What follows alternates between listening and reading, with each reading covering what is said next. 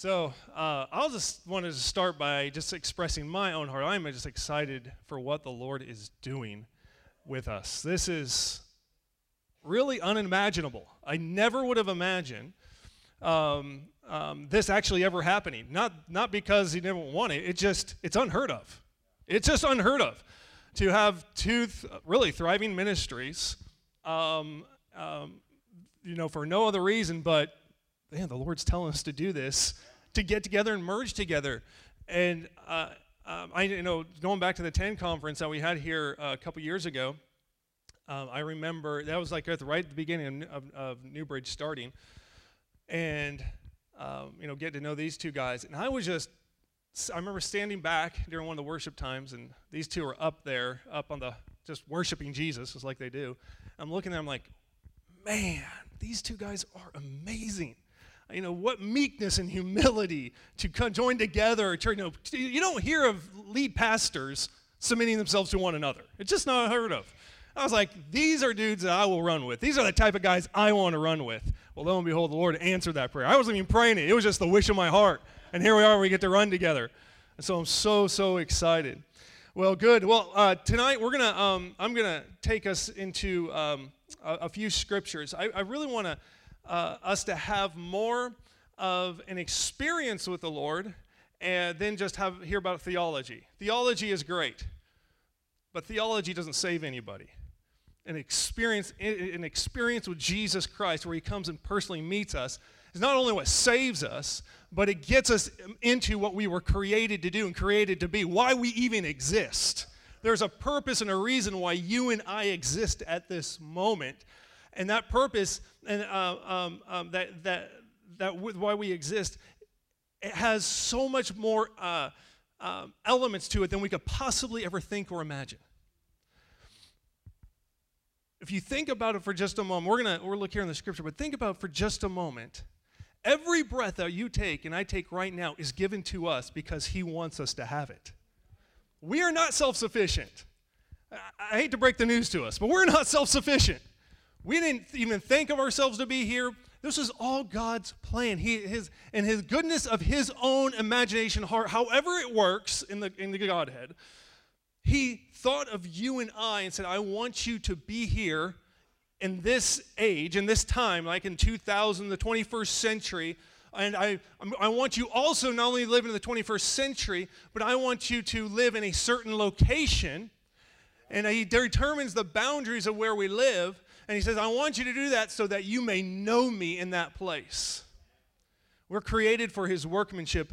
I want us to turn to, if you have your Bibles, you can turn to Ephesians chapter 2. And we're going to use this as our launching pad tonight. Ephesians chapter 2, verse 10. I will turn there with us.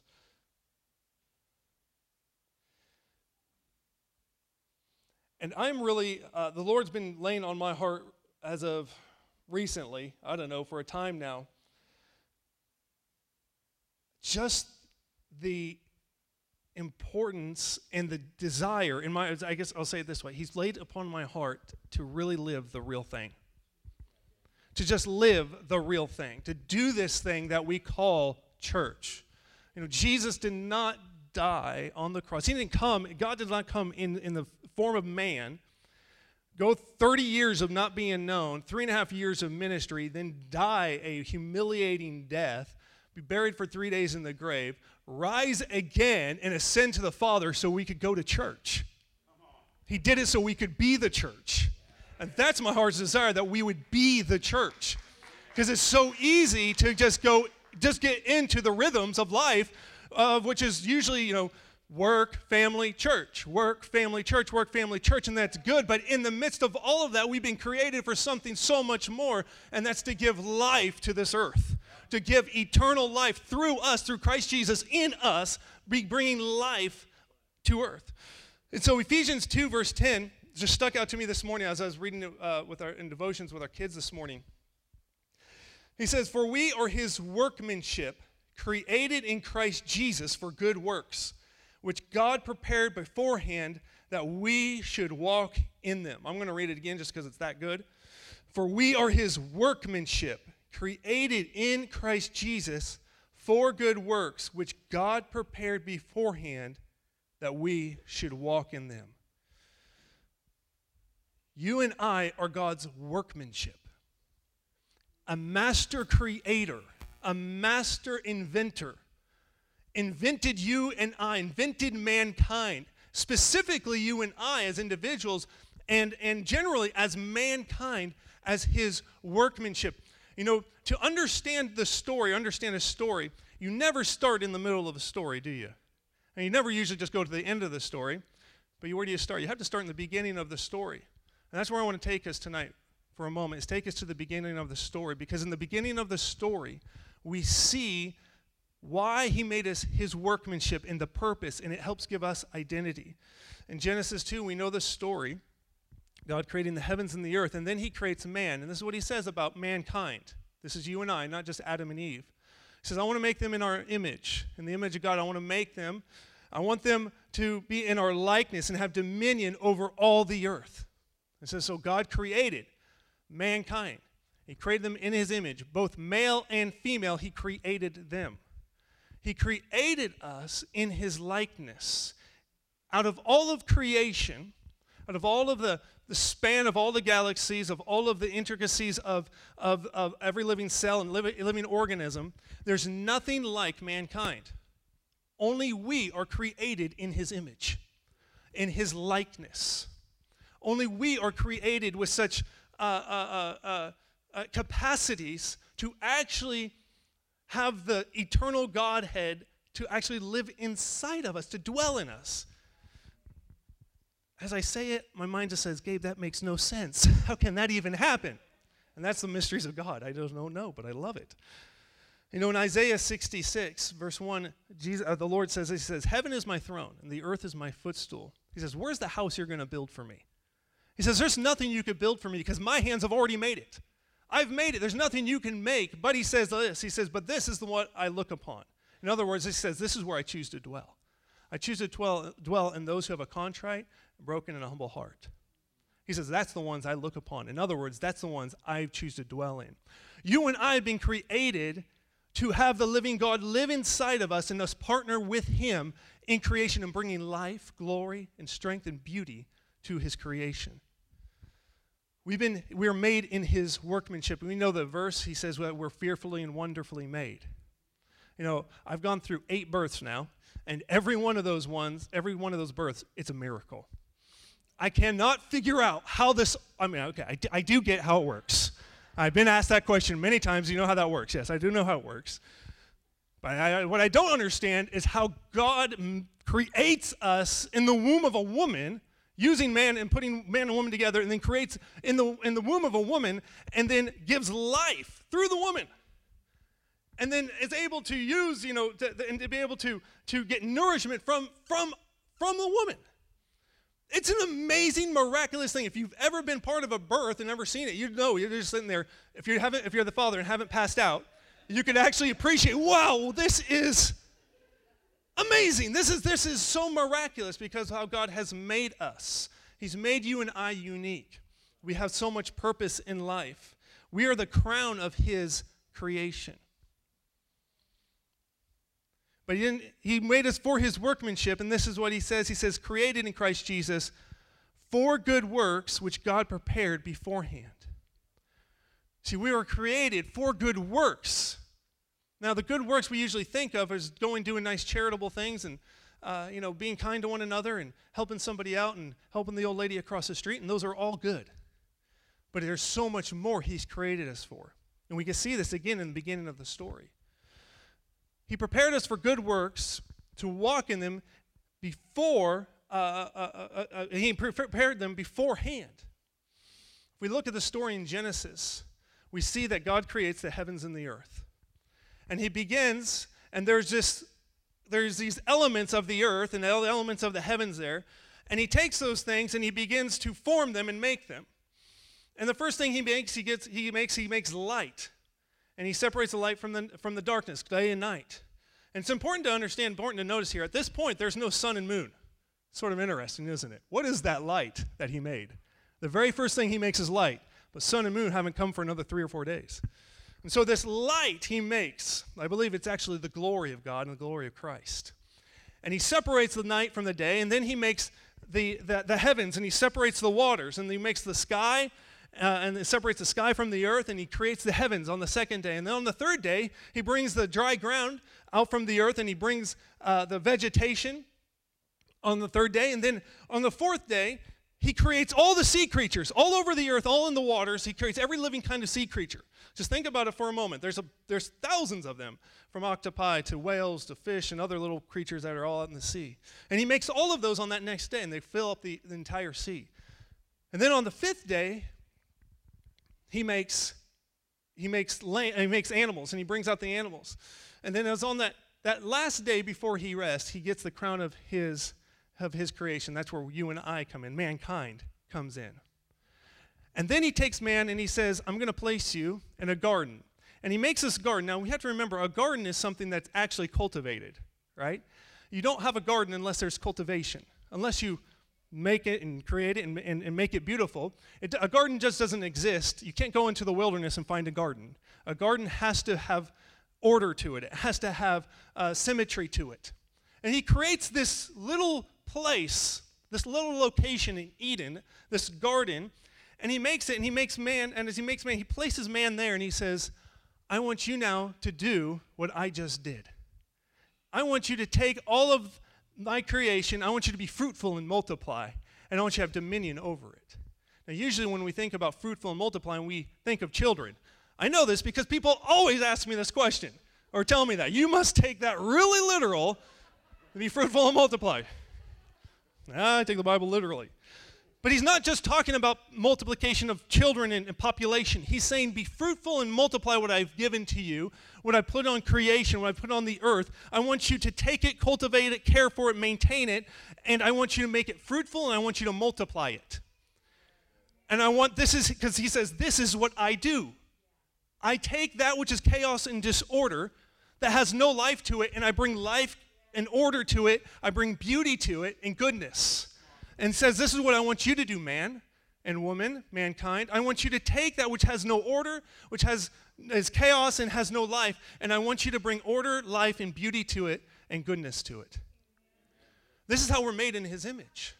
See, he prepared the works beforehand to show us, and then he tells us, okay, this is what I want you to do. It says in, I actually read this verse, chapter 1, verse 20, he blessed them and said, be fruitful, multiply, fill the earth, subdue it, and have dominion. So God makes this whole earth. He creates that garden. And now we have to remember this. He has the entire earth. Think of the entire earth. And on that entire earth, there's living creatures, and there's wilderness, and there is just stuff that he created, all the trees, all the vegetation, all the sea, and all of the animals in the sea, all the sea creatures. And he's placed only one small location. He's placed that garden. And now he says, go, and I want you to be like me. Now, we know the story. Adam and Eve don't last for very long, do they?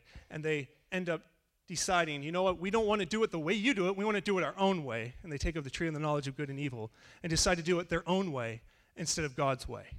And we know the rest of that story because we're in it at the moment where we see there's chaos, death, and disorder. Sin enters the earth.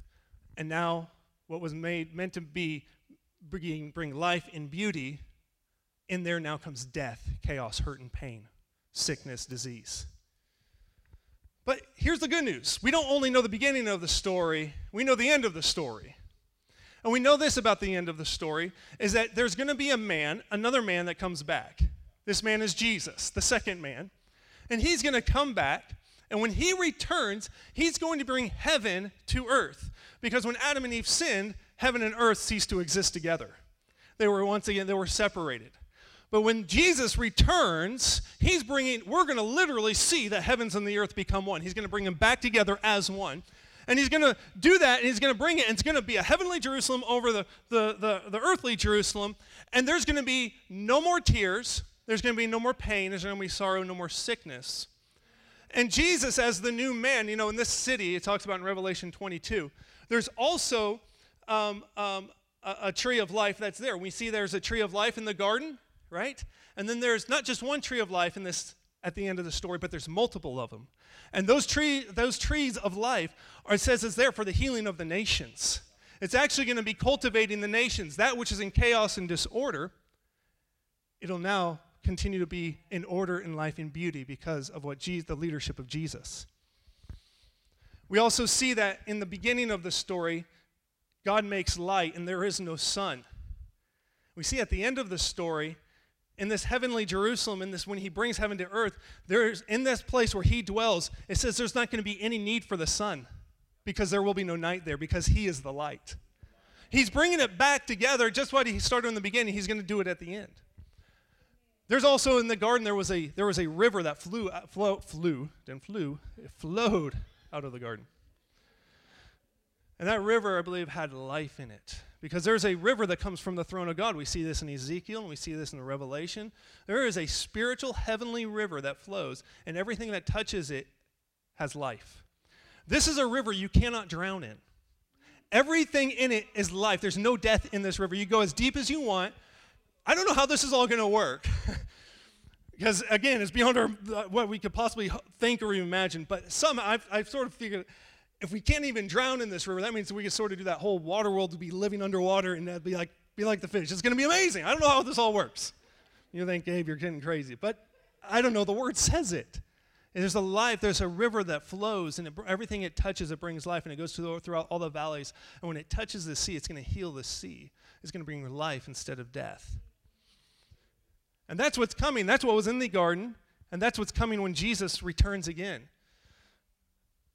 And it says this, too, that the kings of the earth, when he returns, are going to bring gifts to him, and they're going to say, teach us your ways. We want to know your ways. Teach us your ways because we want this in our nation. This is really good. We want this, and we see that your leadership is perfect. And so they're going to submit their leadership, which is pretty powerful because actually what we're seeing in this little merge here, and I think what the Lord is doing throughout the earth, he's causing the believers and leaders to say, you know what, I'm going to submit to you. I'm going to submit our leadership to one another. It's a character of God. That's what he does. And that's what Jesus does with the Father, and likewise, that's what the nations are going to do with Jesus. They're going to come back to what Adam and Eve first had and say, Father, what is good and what is evil? That's good. I take that. That's evil. Okay, we won't do that. And we're going to come out, and they're going to be spreading heaven on earth. And what Adam and Eve, the first mankind, were meant to do, which is take the glory of God throughout the entire earth, so the earth would be covered with the knowledge of the Lord like the waters cover the sea. Jesus is going to do. There will be no more sickness. There will be no more death. There will be no more pain. There will be no more hatred, no more anger, and there will be no more suffering. He's going to wipe every tear from our eye. Because that's the whole story. That's the point of you and I.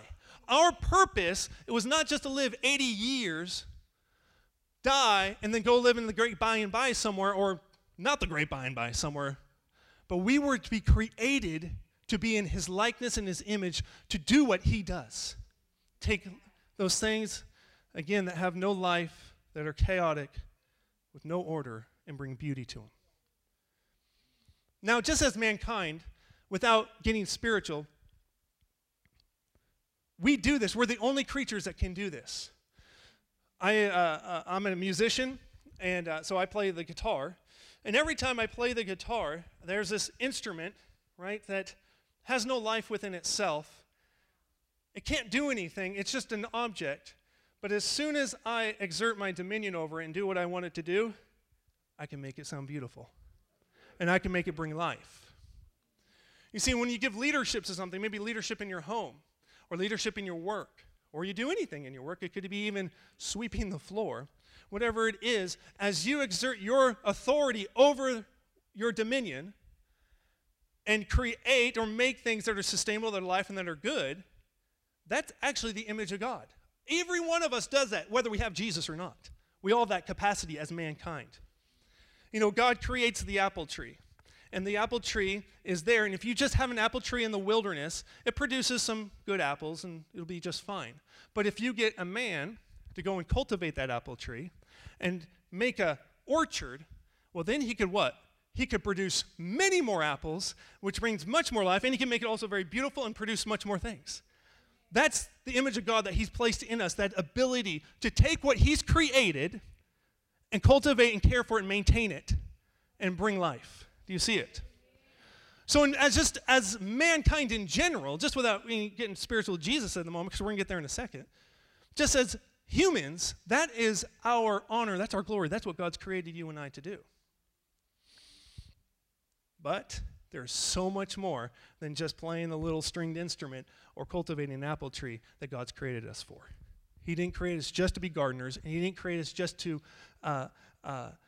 do things that might sound beautiful or look beautiful, but they have no life in them. But he's created us to not only have his life in us, the eternal life, as he says it, it's the rivers of living water, just to reside in us, but it's to flow out of us throughout this earth, and that only comes through Jesus Christ. And so we know the beginning of the story, and we hear just now about the end of the story, but where's that about us right now in the middle of the story, because that's where we're at. We're in the middle of the story. Now, we talked about Jesus. He's going to be returning. I want to talk about Jesus when he first came. Because when Jesus first came, in his first coming 2,000 years ago, he brought heaven to earth. He brought the seed of the kingdom, or he brought what was there in the garden, and him and his person, he brought that to earth. And then he began to do ministry and bring the disciples around, and he began to demonstrate and show it. And so he would come upon a sick person, and he would pray for that sick person, or he would just say, sick person, be healed, and they would what? They would be healed. He would exert his dominion over that which was chaos and brought death, and he brought life to it. And he goes around and he preaches and he expounds on this heavenly kingdom that was there in the garden, but that was lost in the fall, and that he's going to bring back in fullness in a time ahead. But then he brings it and he begins to expound on it. And as he speaks about it, the scribes and the Pharisees, those people that knew the word and the scriptures and that have grown up in the church, I could say it that way, they hear him and they say, there's something different about how he's saying and what he's saying, because he has authority. There's an authority on it. The people are like, hey, he's not like the other guys. There's something deep within him. When he speaks, it pierces my heart. You see, because the words that he created were not just for communication purposes, but they're to bring life. Grace to the hearer, if you want to put it that way. Grace, empowerment to others. And so when Jesus begins to speak and he begins to expound on the word of God and expound on the kingdom of God, there's an authority in his word. And he demonstrates it over sickness and disease, and he demonstrates it over the natural elements. When there's the storms, he says, calm and be still. That, again, which was chaotic, brought death and disorder, he brings life. We know the gospel, we know the story of the cross, we're singing about it tonight. We know he takes our sin and he takes the fall of mankind and he bears the responsibility of that. He becomes our failure. He becomes our chaos. He becomes our death. And he takes it to the grave. And then he raises again. And that resurrection is so vital, because if he does not rise again, there is no hope for any of us. That was just a good prophet man, was not the Son of God. He was confirmed as the Son of God because he defeated death. Because death is the last enemy. Death is the ultimate enemy. Remember what he said to Adam and Eve. If you eat of that and you take it and try to do it your own way, you're going to what? Have what? Death. You will die. And he took death, and he took death to the grave, but then he overcame and rose again. Now that was 2,000 years ago. He ascends to the Father, but he leaves us a promise. And this is the promise. He says, I will not leave you as orphans. I will come to you. I will give you my Holy Spirit.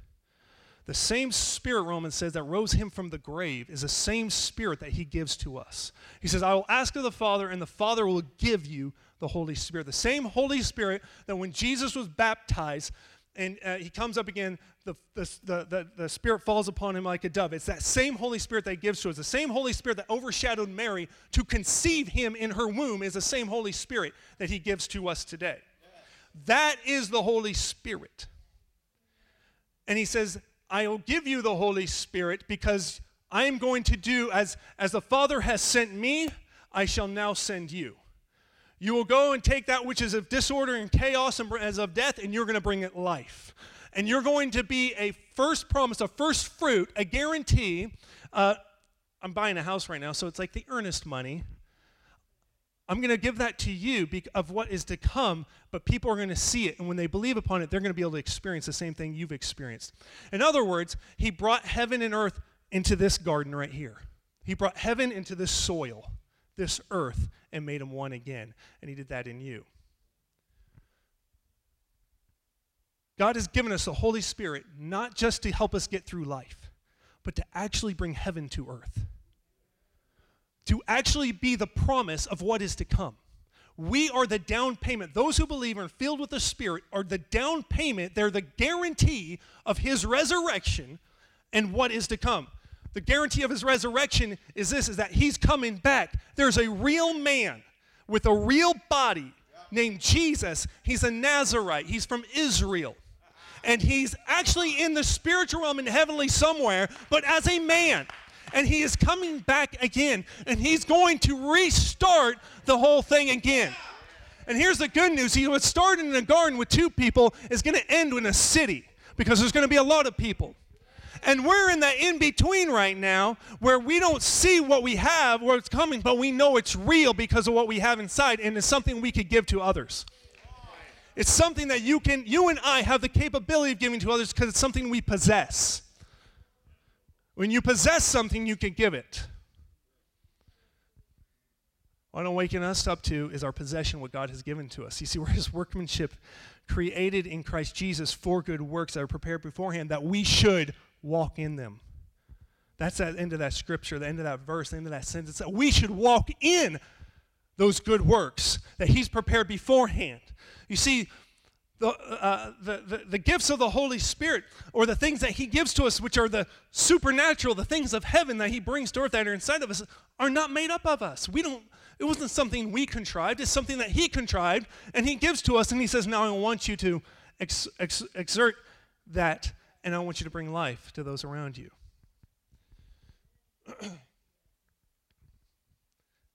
Recently, I've just been really challenged in my heart, way more than challenged. There's something awoken in my heart to see the confirmation of the gospel take place. The confirmation of the gospel is this: signs, miracles, and wonders. Jesus said, all those who believe on me, he says, these signs will follow them. They will cast out demons, they will heal the sick, they will prophesy, they'll be divinely protected. So he says, they drink poison. No one's going to drink poison. But he says, in other words, you're divinely protected. And he talks about serpents. And this is where I take from the serpents. I don't think that we should be grabbing serpents and trying to test the Lord and see if they'll kill us. But there is a serpent that we should have dominion over. And there's a serpent that he's given us dominion over. That we could take up that serpent and cast that serpent out. And it cannot hurt us any longer because we have something that he can never touch. We have something that exerts dominion over him. And this is the promise of Jesus to his believers. You see, I believe there is revival going to be happening, and is happening, and is going to be happening really soon in a very big way. But I believe this: the revival is not going to be how we've seen revival. How we've seen revival historically is we've seen where a church or a house or a place blows up, and where a single man or woman or person, what God initiated and used that, and the people come and they flow, and it's been fantastic. But this revival, I believe, is about to take place. It's not going to be in one location with one person. But it's going to be the church, the body of Christ, being awoken up into her identity of who she is and actually operating in it. And taking those things, because you see, in our workplaces, in our schools, in our homes, for many occasions, there's a lot of chaos, disorder, and destruction. There's a lot of death in these areas. And God has filled us as his bride, and he's coming back for a bride that is fully mature, that is equally yoked with him. And this bride, I believe, is rising up in individuals, and the revival is not going to be in one church. It's going to be in multiple churches across the earth. I was just this morning, just today, with 2 brothers from down the street, from a Baptist church who have just recently been baptized in the Holy Spirit. speaking in tongues, prophesying, healings, didn't even know this stuff existed. And God's blowing them up. And I know the guys at the station placed them in the place because, where they're at, not to leave that place, but God wants to ignite that whole congregation to end the things of what they were created for, what we were saved for. See, we were not saved just to get to heaven. We were saved to be in heaven's presence here on earth and to have that. And guess what? We have it now. This is not, that part's our reality now. There's coming a day, the whole earth's going to be filled with it. But guess what? This whole earth right here, you follow me, this dust can be full of it now. And that's what he's given to us, to you and to I. Just today we went out and we did this thing called a little treasure hunt. And what that is we're basically asking the Lord, give us, who do you want us to speak to? Where do you want us to go? We want to go amongst the people and bring life. We want to bring order. We want to bring beauty and strength. We want to bring those things. We want to be your image bearers. We want to do what you do. And me and these two brothers, and I took my daughter Grace, because Grace, she's 11 years old, and just recently this whole last year during the wintertime, she had eczema on her hand, and it was burning her hand. It's just a rash that would flare up in the cold when it was really cold, and it would hurt her badly. She would many times begin crying because it hurt her. And then about a month or two ago, one of her little friends, same age, 11 or 12, said, you know what, I want to pray for you. She said, okay. She prayed for her, and the eczema was gone. She hasn't had it since.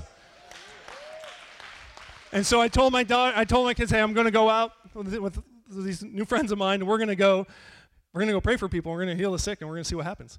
And she's like, Dad, can I go? I'm saying, yes, you could go. Come on. So I took her. So I love it. And so she comes. She's 11 years old with me, and these two guys, and the Lord gives us Gwinnett Medical Center. So this morning we're down in Gwinnett Medical Center. And this is how we got it. I felt this an impression on my heart. Like, we were praying, Lord, where do you want us to go? What do you want us to do? I feel that impression. And so one of them asked, hey, guys, where are we going? So I was like, I think this is where, I don't know, we go over here. And the other guy pipes up. He says, that's the exact place I was just thinking, or the Lord gave to me that we should go there. We're like, whoa, okay, that's probably where we should go. So we go there, and we're asking the Lord, what do you want to do? And this is what we're doing. We're asking the Lord, where's your treasure? Who are the ones that you're looking for? Because Jesus says the kingdom of God is like a man who went searching for a pearl. Jesus is searching for pearls. He has pearls all over our community. And he's searching, and he's using us. He wants to use us to find them. That's the fun part. They're the treasure. And we're asking, so Lord, and so we go around, we begin praying. We actually end up no, I want to say NICU, it's not that. ICU, thank you. ICU, we end up in ICU room 202, pray for this guy, Joseph.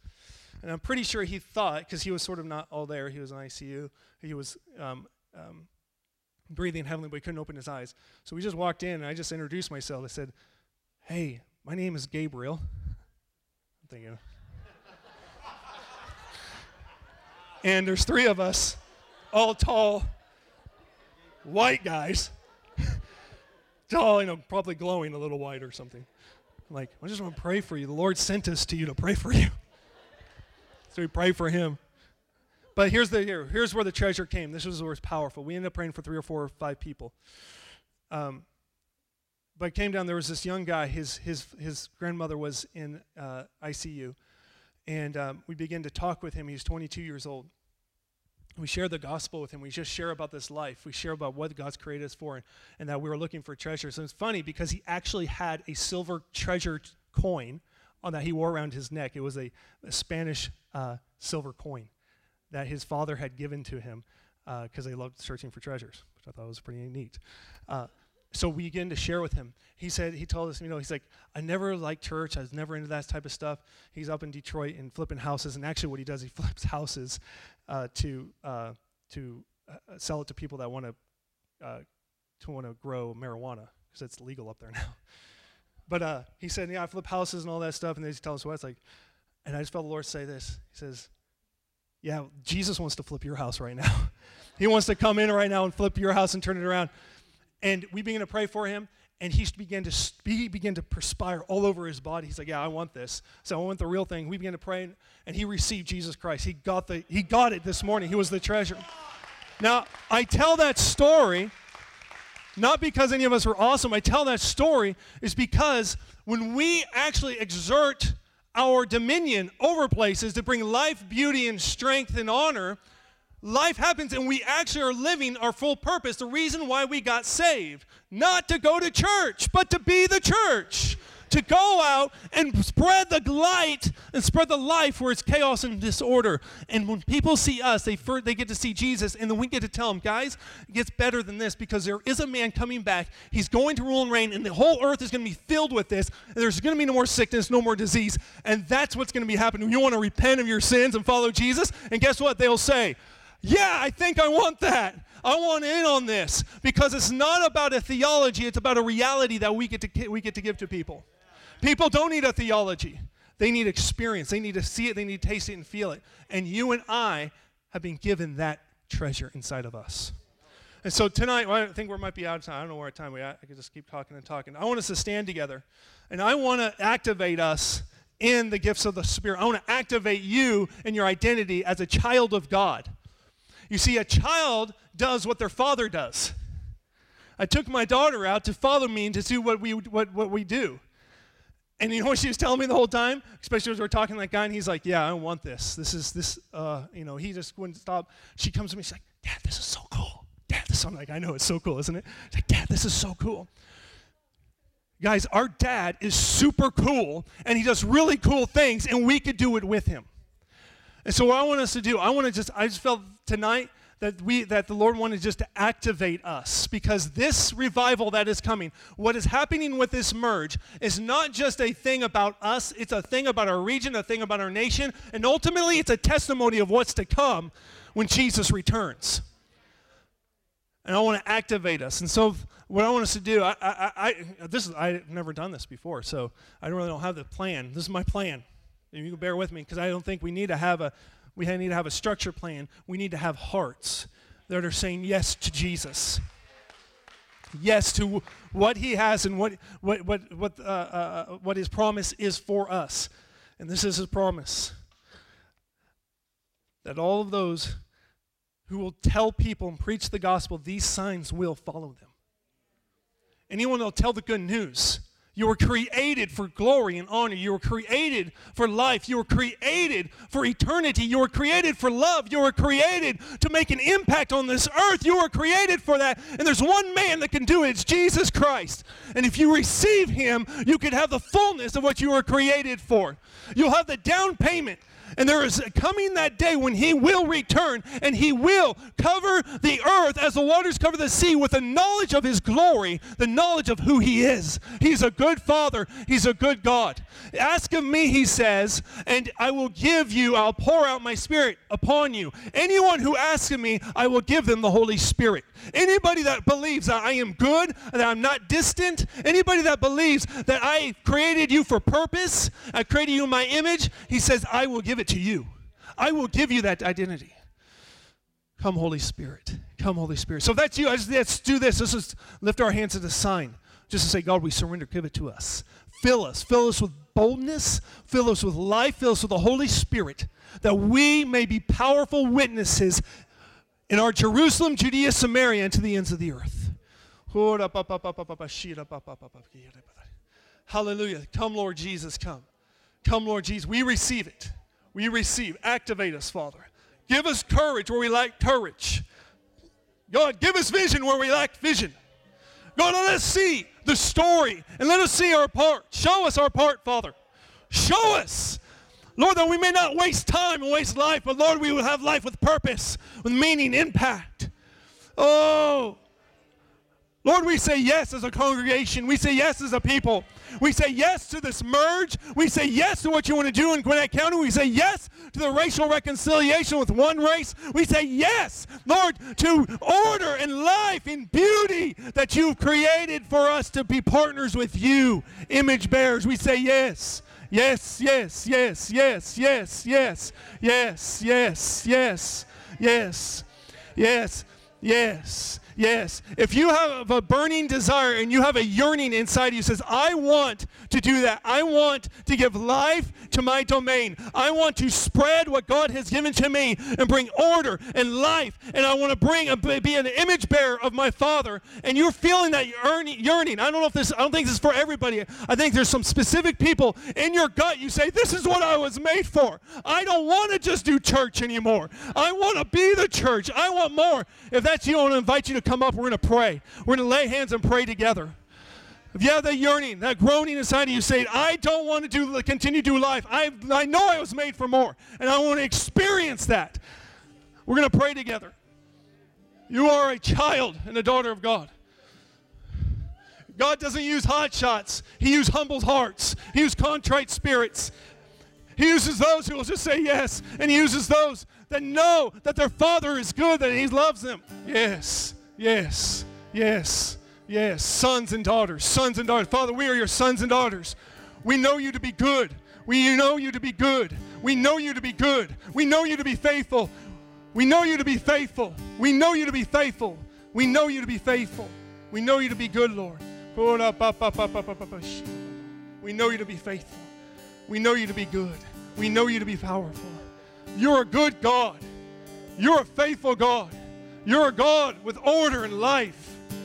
Lord, we declare who you are. We declare, we'll not stop declaring that you are good. We'll not stop declaring that you are great. Lord, that you are lovely and beautiful, that there's none like you, that you're always faithful, you're always near, you're always in touch, you're not distant, you're not what the accuser says. Lord, you're not unfaithful. Lord, you are good, and we declare that. You are faithful and good, Lord. You are faithful and good, Lord. We are your children. Oh, activate, activate, activate, activate, activate.